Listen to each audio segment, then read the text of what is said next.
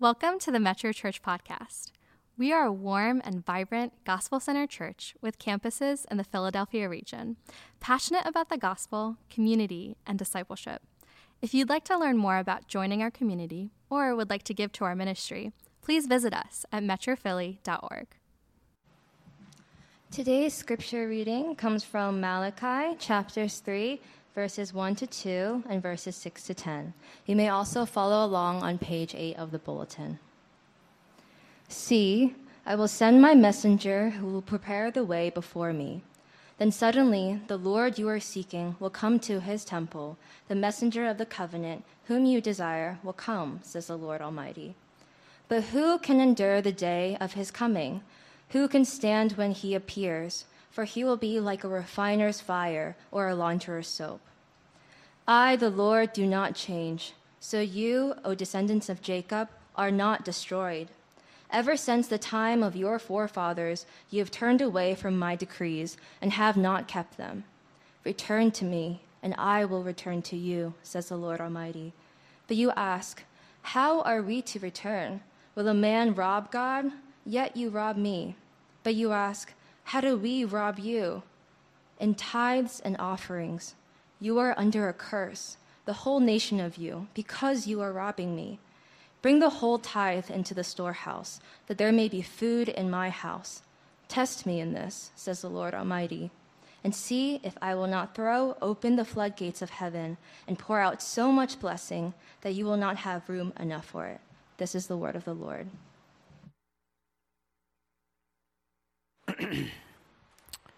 If you're new or visiting Metro today, I want to welcome you to our church. You need to know for the past 11 or more years, we were very careful over these years to shaping our culture, the culture of our community. But one of the areas where we didn't shape well is with respect to our relationship with money.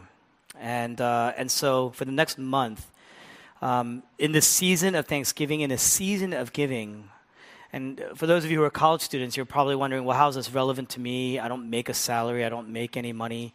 It's very relevant because it's training and it's equipping and convicting to prepare you as you continue to grow in faith and into your professional lives. And so in this season of giving, in this season of Thanksgiving, we're going to be looking at 4 passages over the next month that deal with our relationship with money. And after each lesson, we're only doing this for over the next several weeks. We're going to be issuing a call to action. We're going to share a little bit of our vision, our need, and ask you to pledge an increase in your own giving in 2 ways. And we're going to go into that very shortly. Now, the reality is, if you really want to mature in faith, if you really want to grow in faith, it doesn't happen when you leave maturing in your view of money behind. It can't. Those two are very intimately tied together. Now, before I really get into this passage, you need to know that we as a church, we've never taught from the pulpit how to give. In 11 more years, we have never once taught how to give. We've actually only preached on money 5 times in the last 11 years. It's been a disservice in many ways that I take responsibility for as a pastor. You need to know the Bible speaks 10 to 20 times more about our wealth and our giving than it does about sex. Do you know that? So we really need to hear this, especially because many of us grew up in families or really just not having cultivated a spirit of generosity. What do I mean by that? A lot of us, right before church, your parents may have slipped you that dollar bill before you enter into Sunday school. Some of you remember that. That may be the case. And your parents, they had great intentions. It's nothing against what your parents have done. They had great intentions.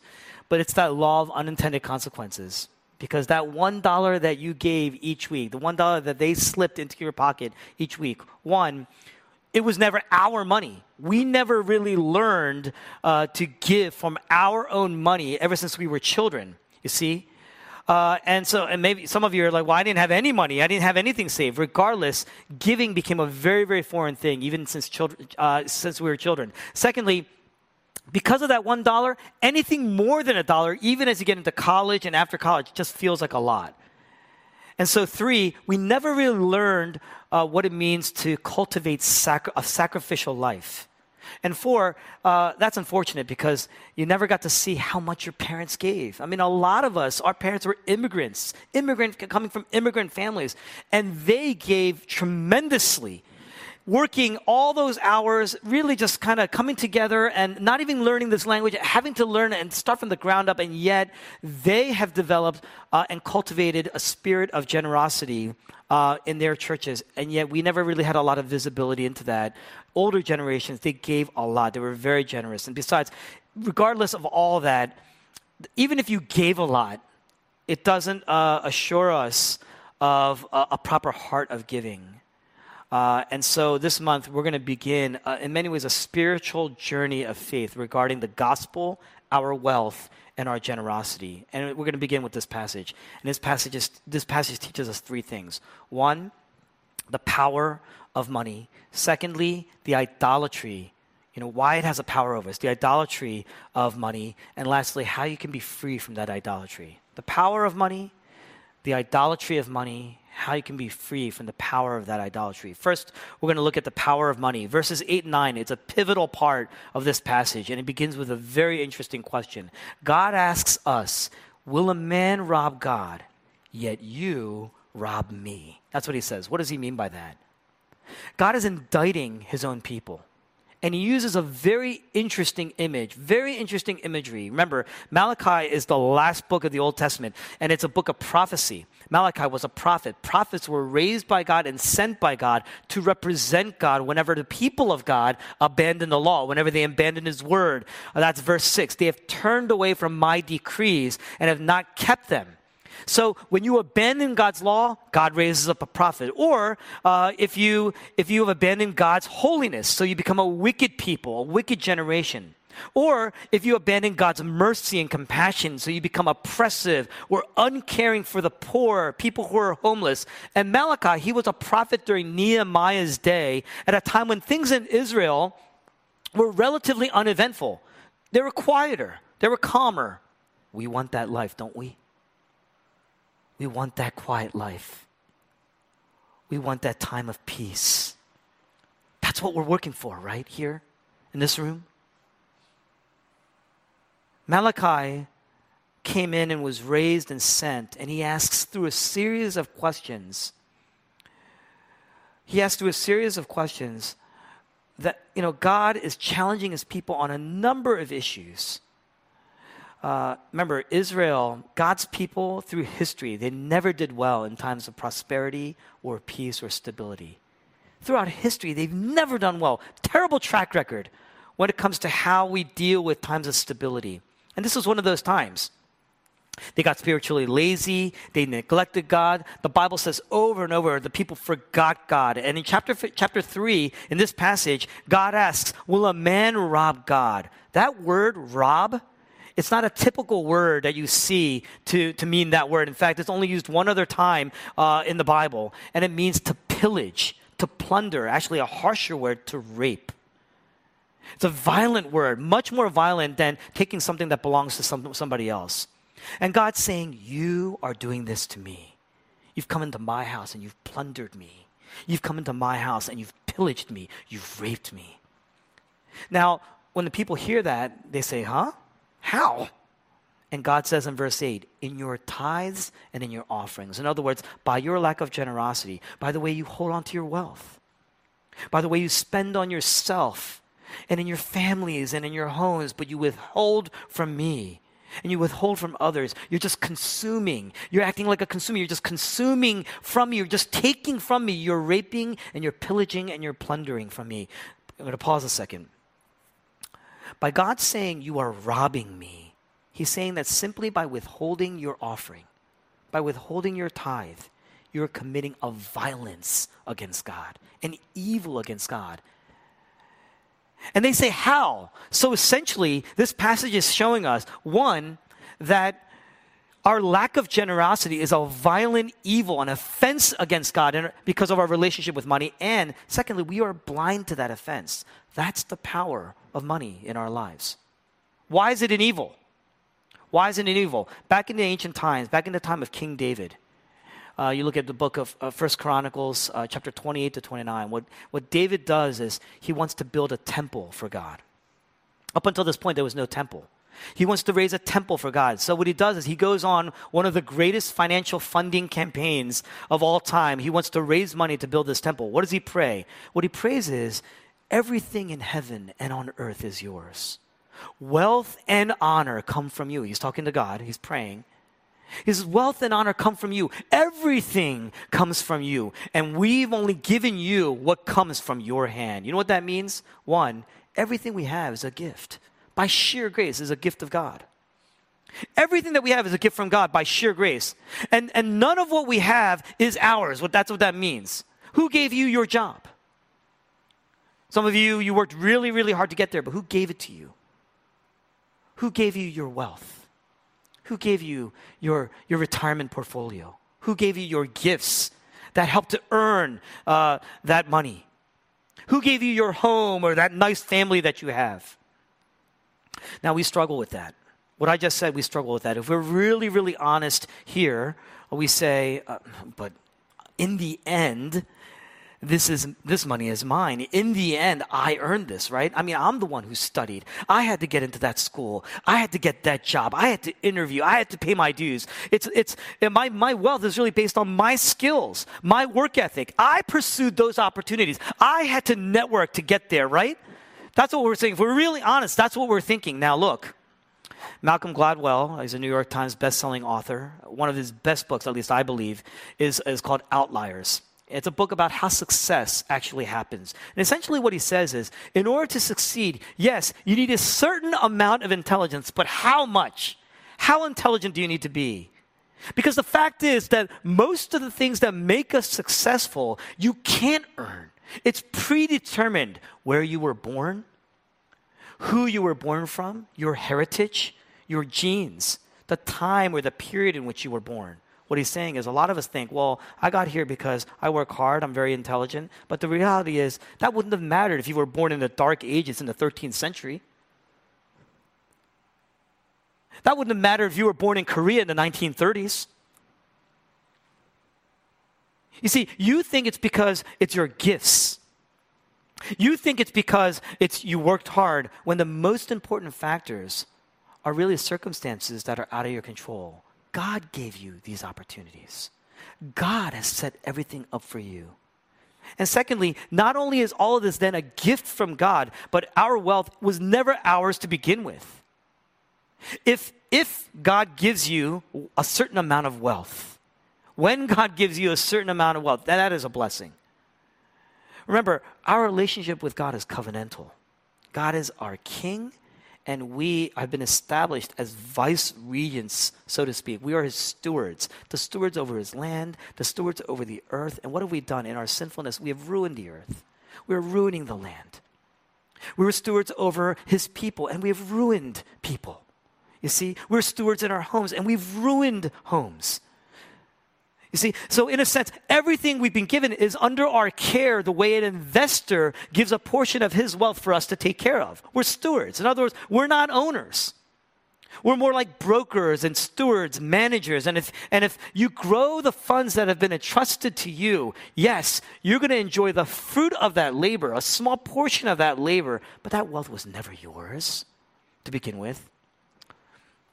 Some of you, you're wealthy enough now, you have an investment manager, a financial planner, and you invest wealth into that person. You know, if some of you are investment managers and wealth is entrusted to you, but if you treated that money like it was yours, if your investment manager or a financial planner treated your wealth like it was his, that would be criminal.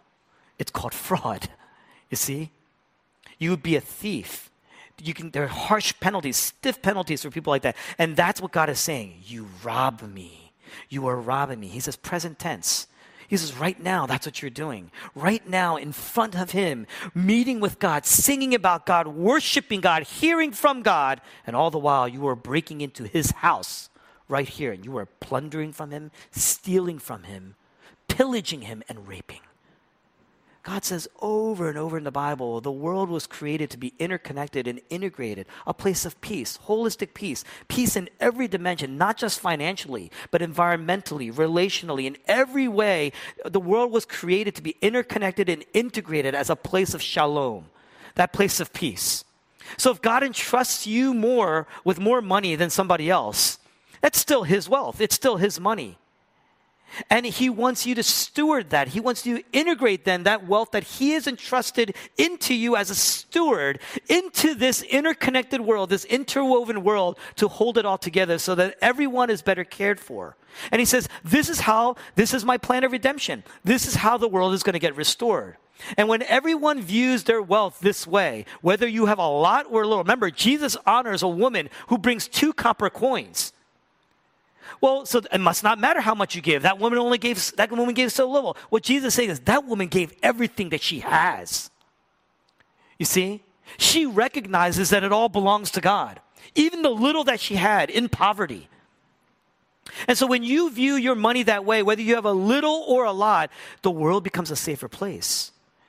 We're ruled by godliness and compassion and empathy. We're reflecting, in a sense, the character of God, his image as a gracious giver, a happy, gracious giver. And everyone then, the world, society flourishes. Do you know, historically, that those who give in the church, statistically and historically, those who give in the church actually fare better than those who don't? I didn't know that.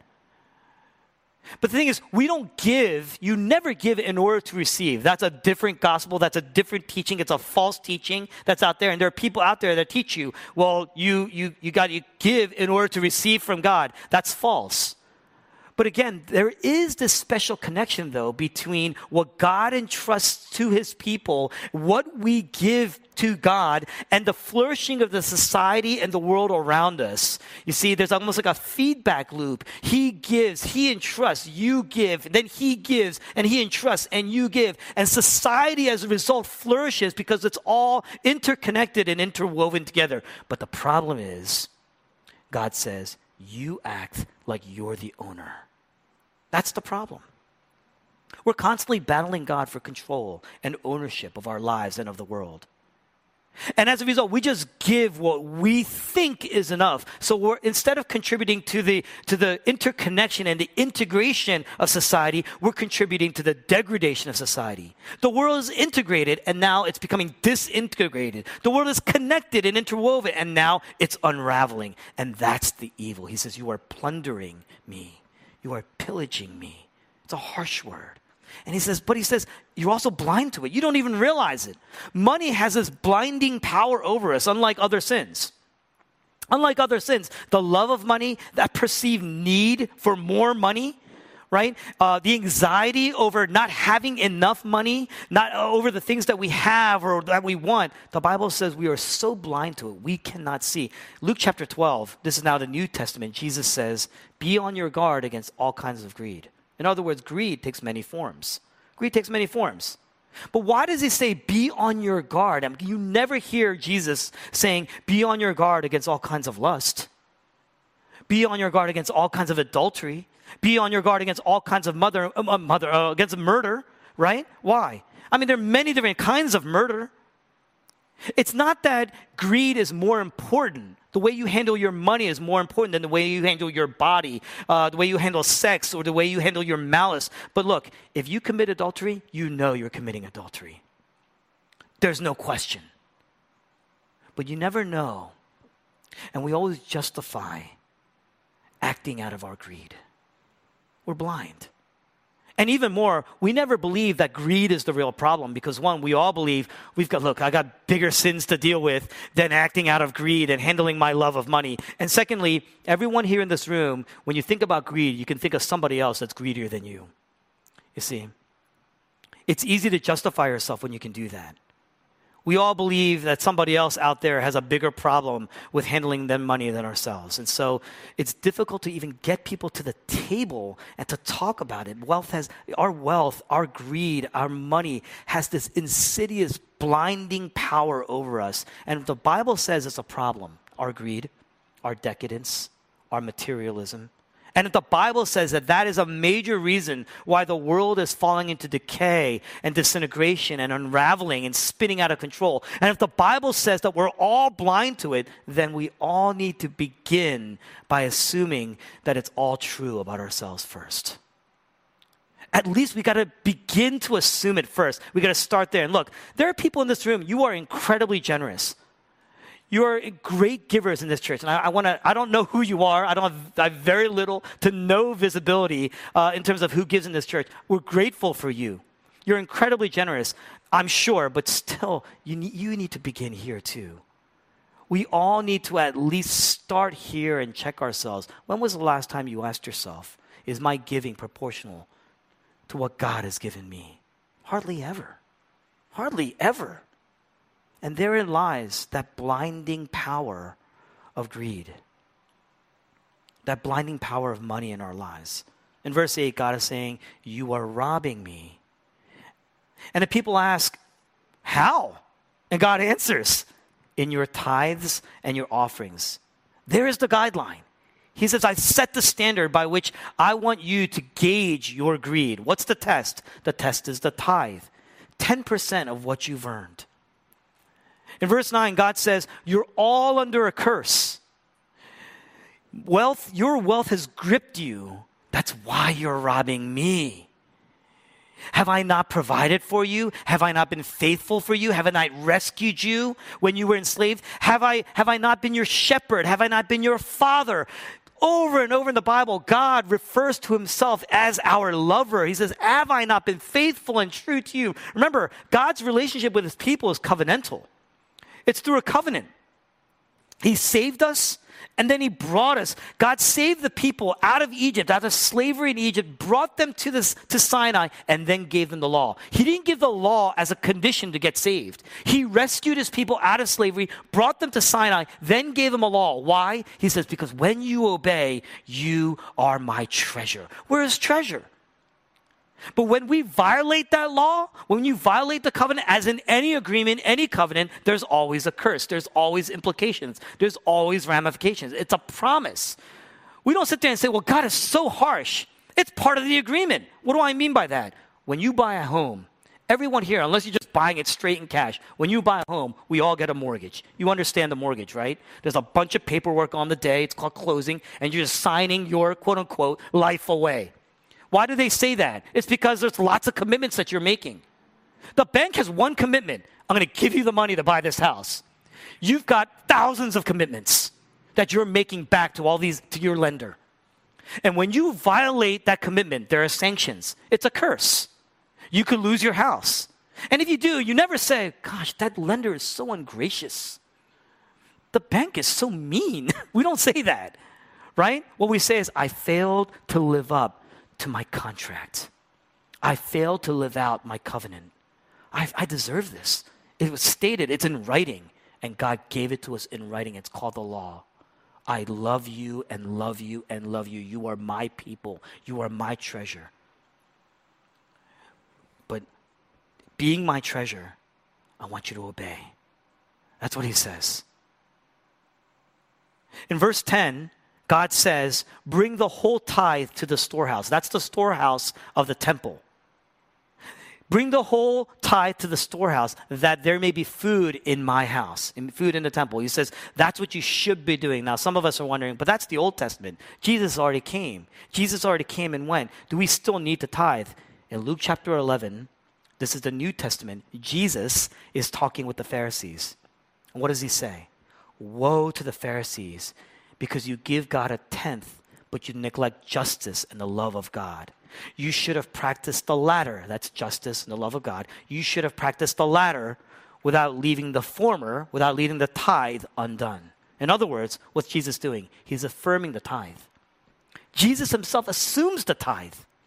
And he says, you shouldn't leave the tithe undone. And that makes sense. Why? Think about this. Those Old Testament folks that we just read, King David, he saw a promise of Jesus. He saw a promise of Jesus. Jesus was promised one day, every generation, they had a kind of redeemer. All through the Old Testament, in that generation, there was a savior in that generation that everyone looked to in faith, trusting that God would send the ultimate redeemer who would undo all the wrongs of sin in their lives, in our society, in this broken world. But in the New Testament, there wasn't just a promise. Jesus comes.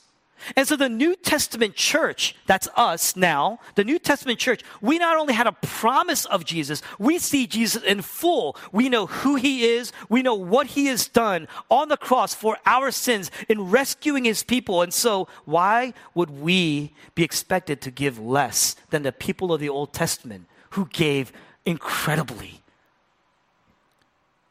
The New Testament church, they gave even more as a result. If you read passages like Acts chapter 2, start in verse 42 and on. It says they sold everything they had and they just gave and gave and gave. And they enjoyed the favor of all the people around them.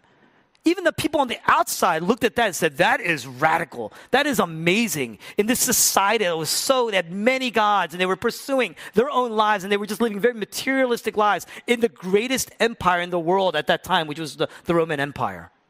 They looked at the Christians and they said, that is amazing. Because I've been taught to seize power and they're giving it up. I've been taught to hoard wealth and they're giving it up. And so women and orphans and widows are flocking to the church. And the church expanded radically, just as radically as people gave. So the church gave even more. Jesus is implying here that the tithe is not a ceiling then. It's actually a baseline. And he says, don't trust what your heart says is enough. Because your money has a blinding effect on your soul. And the best test is, do you tithe? Are you giving? Are you able to? Is your grip on your wealth loose enough that you can give generously, radically to people? Are you giving? Start with the tithe. Don't end with the tithe. Start with the tithe. It's a great test. Because when it comes to our money, we know, we get very uncomfortable, don't we? We don't talk about, even with our best of friends, we don't talk about our wealth. Today, we're open about everything. Think about your community groups. You share about everything. Your marriage, your sex life, your addictions, drug abuse, your children. But that grip of money is so great. We bristle. We never want to talk about our money. That's the power that it has over us. Secondly, why does it have such a power? It's the idolatry of money. Verse 10, God says, bring the whole tithe into the storehouse. Bring the whole tithe into the temple, that there may be food in my house. Food in the temple. What does that mean? You see, in ancient times, you had a temple. Today, we don't have a temple. So you can't just say, I wish you could say this, but you can't just superimpose this to mean, what God is saying here is the church today. The temple is not the local church. They're not the same thing. In ancient times, even though the temple was physically far from most people, they had to make a pilgrimage to the temple, they still gave. And that giving, when they gave, it supported the spiritual well-being of all the people, all of society, and the welfare of their entire culture.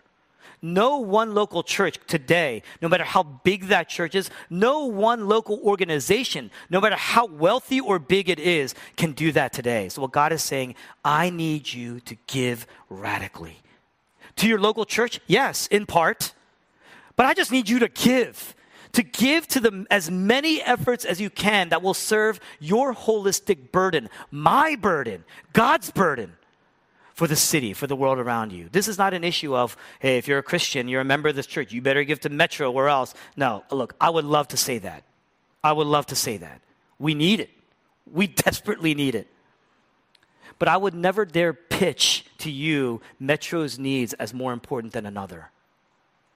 And yet, what I will say is, if you were free from the power of money in your life, what would you give? What would you do? And yet, here's what God says. Yes, he says essentially, not all things are equal that you're giving to. People say, how do we return to you? In verse 10, he says, I want you to give to the storehouse. That word storehouse is a Hebrew word for God's treasury, which was stored in the temple. He says, this is my treasury, the place where the silver and the gold, what people gave, that's where it was stored. Every religion has a temple, a form of temple. In fact, all of us, I'm going to submit, I'm not going to go into this, but all of us, whatever it is that you believe can save you, there's a temple for it. You believe your retirement portfolio can save you? your temple is your bank. Your storehouse is your portfolio. You get what I'm saying? Whatever it is that you believe is your God, and in those ancient times, every religion had a temple, and every temple in the world had a treasury. It was used to support the worship of their God, and it was used to support the advance of the glory of that specific God. So when God himself says, bring me the whole tithe, put it into my treasury, into my storehouse, he's talking about his temple to support the worship of God, to advance God's glory. He's saying, I need you to make that your priority. Why? Because God knows if you're not doing that, then your tithe is going to a different God. Your tithe is going into a different temple. Your tithe is going to a different worship, and it's going to advance the glory of another God. That's why money has a power over us. Idolatry. If you're not giving your tithe to God, it's because you're tithing to your real God. Now, there are people in this room, they're saying, well, you see, I've got huge debt. I've got loans. I've got bills. My job is very tenuous. I'm always worried about what's going to happen. Everyone I feel like is up here, and that's why they can give. But I'm kind of down here. I'm so behind.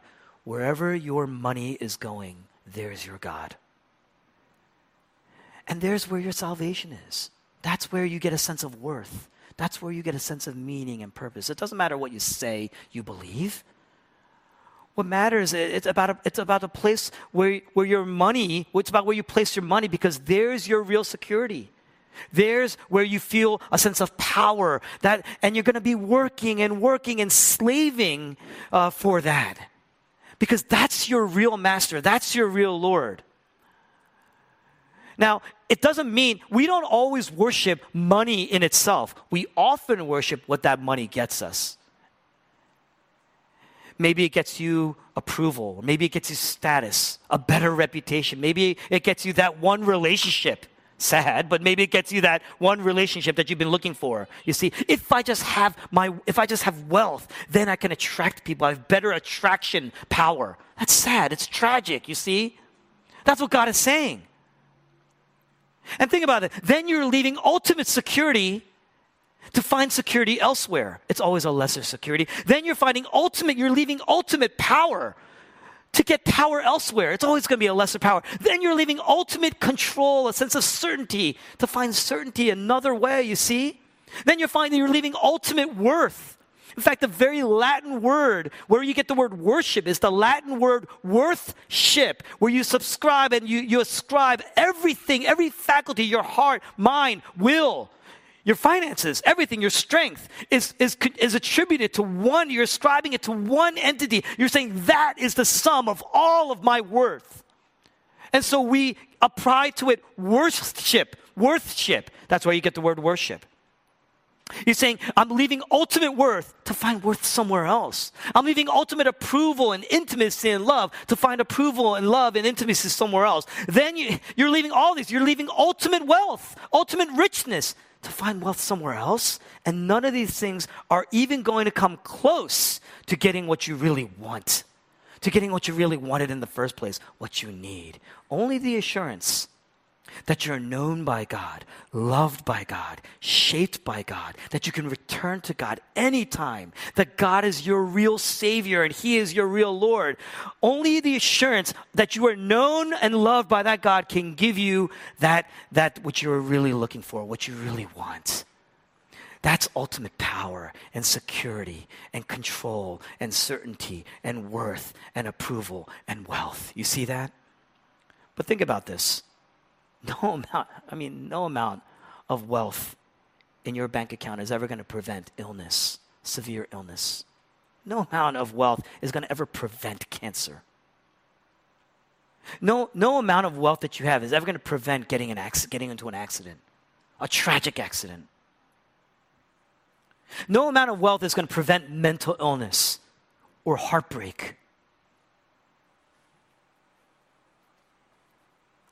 God is not only all you have, God is all you need. He is the abundant shepherd, a gracious shepherd. He's our provider. How can He free us from this grip of idolatry. You go all the way back to the first part of this passage, verses 1 to 2. God leads with this. He says, see, I will send my messenger. By the way, the word Malachi, that's what it means, my messenger. I will send my messenger who will prepare a way before me. Then suddenly the Lord that you are seeking, what you're really looking for, will come to the temple. The messenger of the covenant, whom you desire, what you're really wanting, the intimacy that you're really seeking, the security that you really need, the protection that you're really longing for, the relationship and intimacy and love that you desperately are seeking. He says he will come. Every book in the Gospels of the New Testament says, well, this is a prophecy, and the messenger is John the Baptist, and the Lord who is to come, that is Jesus. Centuries after Malachi, the book of Malachi was written, on Palm Sunday, everyone is calling out to Jesus Christ. He's riding into the city, and they call him King, and they call him Lord, and they say, blessed is the one who comes in the name of the Lord. He's the one who comes. And they're waving their palm branches, and what does he do? He rides in, and he goes straight to the temple. And you know what he does at the temple? He clears the temple out. He messes the place up. He chases everyone out. He's overturning tables, everything. He's essentially tearing it down. And in John chapter 2, the Pharisees, they're indignant. They come to him and they say, how dare you do this? In other words, what authority do you have to do this? And Jesus says, tear this temple down. I will build it again in 3 days. The Apostle John, reflecting on this, he says, but the temple that he was speaking of was his body. What is Jesus saying? Tear me down. And in 3 days, it's going to mark the end of all temples once and for all. Now, what does that have to do with our money? Think about this. Where's your real storehouse? There's no more temple. Where is your real storehouse then? Jesus says in Matthew chapter 6, where your treasure is, there is your heart. What does that mean? In every person, there's something that you're investing your life in. That is your storehouse. Where you say, if I just have this, then I'm going to have that security that I'm looking for, and power, and intimacy, and control, and approval, and worth, meaning. Then I'll have it. And the way you know that is you absolutely can't live without it. You will do anything for it. You will pay any price for it. You will be willing to die for it. You see? Well, Jesus Christ came. He's the King who comes. And instead of residing in the place of shalom, that's Jerusalem, in that place of shalom, that symbolic place, he's driven outside the city. And he's crucified on a cross. Jesus Christ, he gives up his throne for the cross. And so he gives up his title and he gives up his wealth. He says, I am the true temple, but I'll be torn down. And so on the cross, it's Jesus' body that's broken and his blood that's spilt. His blood is spilt, you see? Jesus Christ tithed his body and his blood. That means he gave up everything. He gave up everything. And when he cries out, my God, why have you forsaken? What he's saying is, God, the Father, is my ultimate security, and I've never abandoned it. I've never abandoned him. He is my ultimate power. He is the source of my certainty and my control. He is my worth and my meaning and my significance and my status. He is my approval. In him I have sonship. I have ultimate wealth, ultimate treasure. He treasured his Father and he never left him. But then he says, the Father has departed from me and now I'm totally bankrupt. In a sense, Jesus' storehouse, Jesus is the true temple torn down, but his storehouse was in the Father. Everything, his treasury was his Father. And the Father adored his Son. The Father loved his Son. The Father's storehouse was his Son. So on the cross, both God the Father and God the Son were robbed of their treasure. It was taken away from them.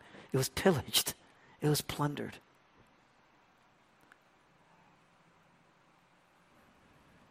Jesus Christ lost the Father. The Father lost his Son. Why? So that you could become his treasure. You could become his treasure possession. We deserve the curse, so Jesus Christ takes on the curse. That's been promised since the Old Testament. You are the treasure. Jesus Christ is absolutely not willing to live without you. He's willing to do anything for us. He's willing to pay any price. He's willing to die for his people. And he did. Because where his treasure is, that's where his heart was. He has set his heart on his people. And we're saying, I need to save? We're saying, otherwise I'm going to be vulnerable. I'm going to be at risk. We're saying, well, I'm afraid I'm going to be alone, so I need to take care of myself. The only person who was ever truly alone in the universe, in history, was Jesus on the cross. On the cross, what do you see? Jesus Christ, he's decaying. Why? Because he and the Father are one. And on the cross now, you see them ripped apart. So where there was integration, Jesus is now disintegrating. Where there was interwovenness, interconnection, Jesus' life is unraveling. And where there was blessing in the Father and the Son, there was curse. Separation from God, the ultimate curse, as a penalty for our sins. And because his life is falling apart, because his life is unraveling, the sky grows dark, the rocks are splitting, the temple curtain tears in two from top to bottom. The world around him is unraveling. Why? Because Jesus Christ gave up his sonship so that we could become sons. He gave up his security so we would have ultimate security. He gave up his power so we can have ultimate power. He gave up his wealth so we could be rich in him. And when you see, to the degree that you see that you are his treasure worth dying for, he can become your treasure. And that grip of idolatry can be broken. You will do anything for him because he has already done everything for his people. And when you see him tithing his body and tithing his blood for you, your tithe, your giving, your offerings, it's like nothing. Jesus gave up his sonship. He gave up his kingship. He gave up his throne for you. He gave up the Father for you. That's like nothing. As the Apostle Paul says, I consider everything a loss. Nothing compared to what? The surpassing greatness of knowing Christ Jesus, my Lord. Look, this is a church. Church has Christians. I'm never going to guilt you into giving. I don't need to. I don't need to guilt you into giving. But I am going to make a plea that if you're not giving, if you yourself are not giving in big proportions, you're getting spiritually lazy. You're getting spiritually complacent. And more so than experiencing the true intimacy and blessing of God, you're going to start to feel the dissonance and experience the curse in some ways. Because we are robbing God. And God says, test me on this. You never see him saying that. But in this passage, he says, test me on this. If you're not giving away in big proportions, something other than Jesus is your Lord and Savior, and that is the tragedy. Think about this. Think about the radical generosity of Jesus, who died to break the power of your sin and idolatry and greed. There is the freedom from the power of greed. There's the freedom from selfishness. There's the freedom from the evil and the blindness. Now you have clarity. Are you free? That's the question. Well, then how do we respond? How do we give? You don't need to be guilted. You don't need to be coerced. I'm not going to shake you down and say, you must die. You must die. Give it all to me. I'm not going to do that, you see. But what I will challenge you to do is reflect on the gospel of Jesus Christ. Reflect on his love for you. And then say, here's how you respond. I want to love like he loved. And I want to give like he gave. Let's pray. Thanks for listening to the Metro Church podcast.